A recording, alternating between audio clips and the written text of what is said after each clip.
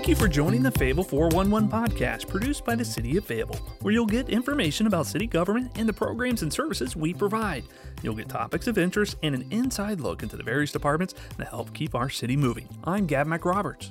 Welcome to this special edition of the Fayetteville 411 with a very special guest. I'm Jody Phelps, and today we are excited to welcome our own city manager, Douglas Hewitt, into the studio to share a little about where we've been, our recent success, and where we're headed. Welcome, Mr. Hewitt. We are looking forward to today's conversation. Thank you.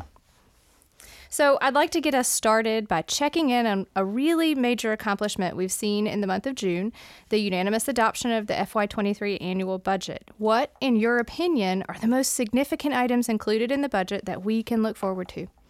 Well, probably the most significant item in the budget is one that most residents may not see directly. It really is our inclusion of wage increases for the city staff to help with recruitment and retention efforts. Now, the city of Fayetteville, like many employers across the state and really around the country, is struggling to recruit and retain qualified staff.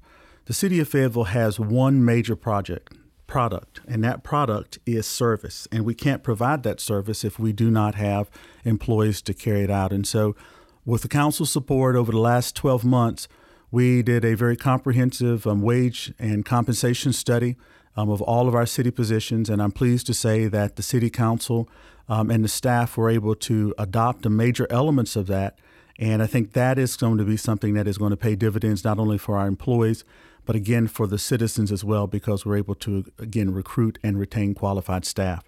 Some other significant items in the budget relate to trying to make sure that the community feels safe and secure. And it is also related to public safety and wages. Over the last 5 years, we've steadily tried to increase the salary for our police officers and firefighters and other public safety personnel. And I can say that with the inclusion of an increase in salaries this year with the budget, that we would have had our police officers starting at about $45,000 a year, which makes it very comparable to the large cities in North Carolina. But more importantly, it tracks on what has been a 30% increase in salaries over the last 4 years that we've been able to provide with the council support for our public safety officials as well. But those two things, I think, are the most significant, and hopefully the citizens will see the direct impact because we'll be able to, again, recruit and retain qualified staff. I know there's a lot of projects that are always going on. What are some of the things that citizens can expect to see in the year ahead when we're talking about programs or initiatives or projects? Well, again, looking back at what we've done over the last several years, and hopefully it's going to pay real dividends moving forward. One of the big areas also is stormwater. The city council has for years wrestled with the idea of how do we handle stormwater in Fayetteville, North Carolina. And with the council support and with the efforts of our talented staff, we have undertaken a citywide stormwater master plan. And the first grouping of projects from that master plan was presented to the council a little bit earlier this year. And those $20 million worth of projects are actually out for design right now. And hopefully in the next 12 to 18 months, we'll actually move a little bit beyond just design and actually start construction. All told, we also have our Parks and Recreation bond projects, which are coming to fruition. Just next week, or in the coming weeks, we will have the dedication of the Bill Chris Senior Center out at Lake Rim Park. A few weeks ago, we dedicated a splash pad at Lake Rim Elementary and Recreation Center. And the list of projects continues from the Parks and Recreation bond projects. But I think the ones that, again, that folks are going to have asked for and that they will see will be help with stormwater concerns in the neighborhoods, as well as recreational opportunities for themselves and their families. Those are pretty important projects. And I understand that this budget was adopted with no tax increase to the residents, correct? That is correct. It took a lot of effort from city staff, but we were very thankful this year that because of COVID, like a lot of municipalities across the state, we saw an increase in sales tax. And while other revenues may be steady or in a decline, Fayetteville as a regional shopping and entertainment destination, we did very, very well this year with sales tax. Well, that's because Fayetteville is a great place to be. And the Can-Do City. That's correct. You know, we talk a lot about Can-Do City and Can-Do Carolina. For you, what do you think makes Fayetteville a Can-Do City?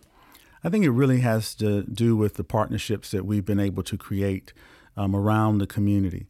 I look at everything from the mural on I-295 that we did in partnership with the Arts Council. I look at the Day Resource Center and our homeless shelter that we've partnered with Manna Church to bring to reopen.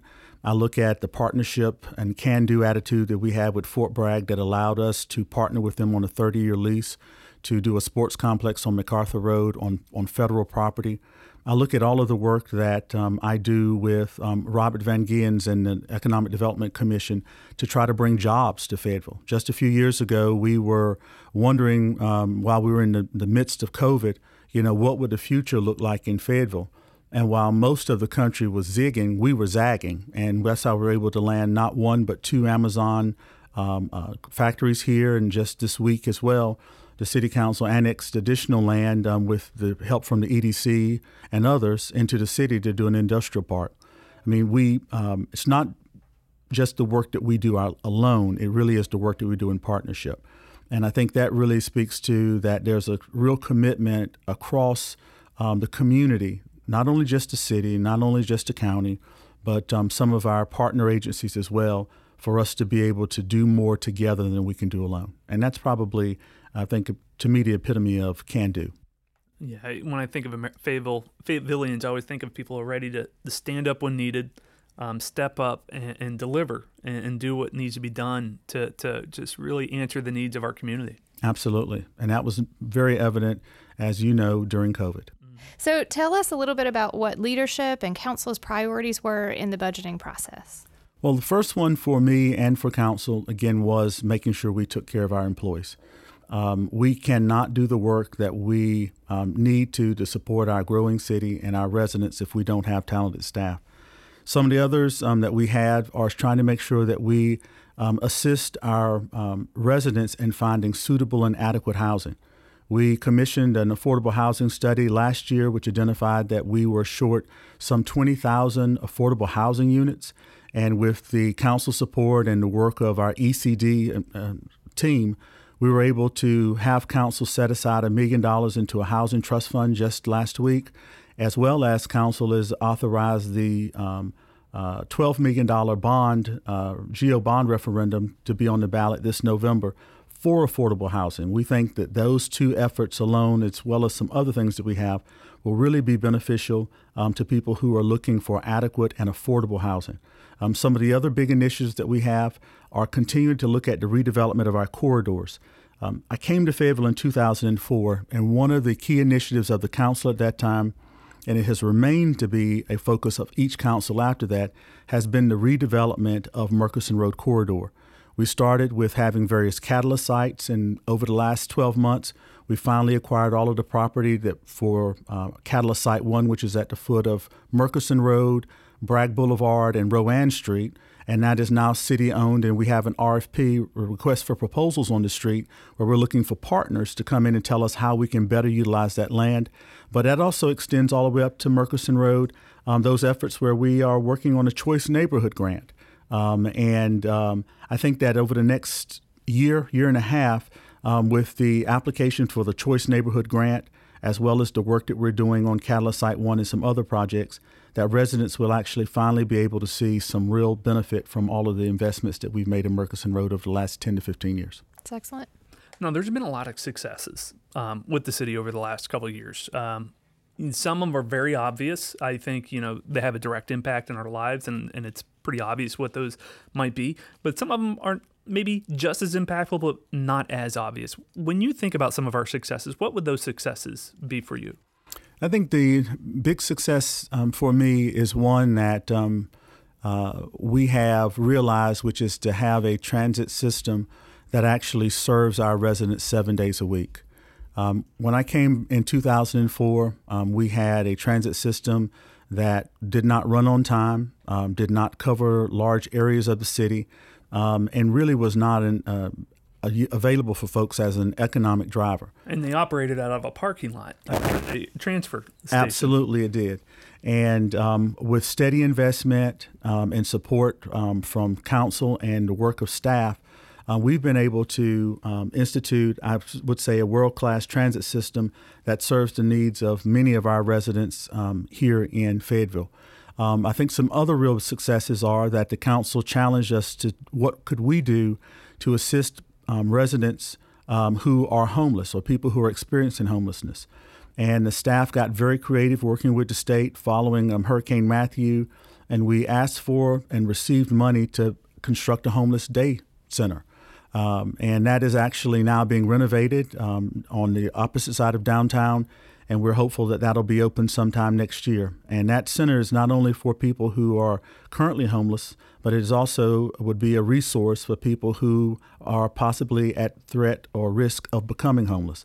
And it's just another way in which the city is trying to not only take care of residents today who find themselves in great economic state, but we're also trying to make sure we take care of residents in our city who may be of less financial means too.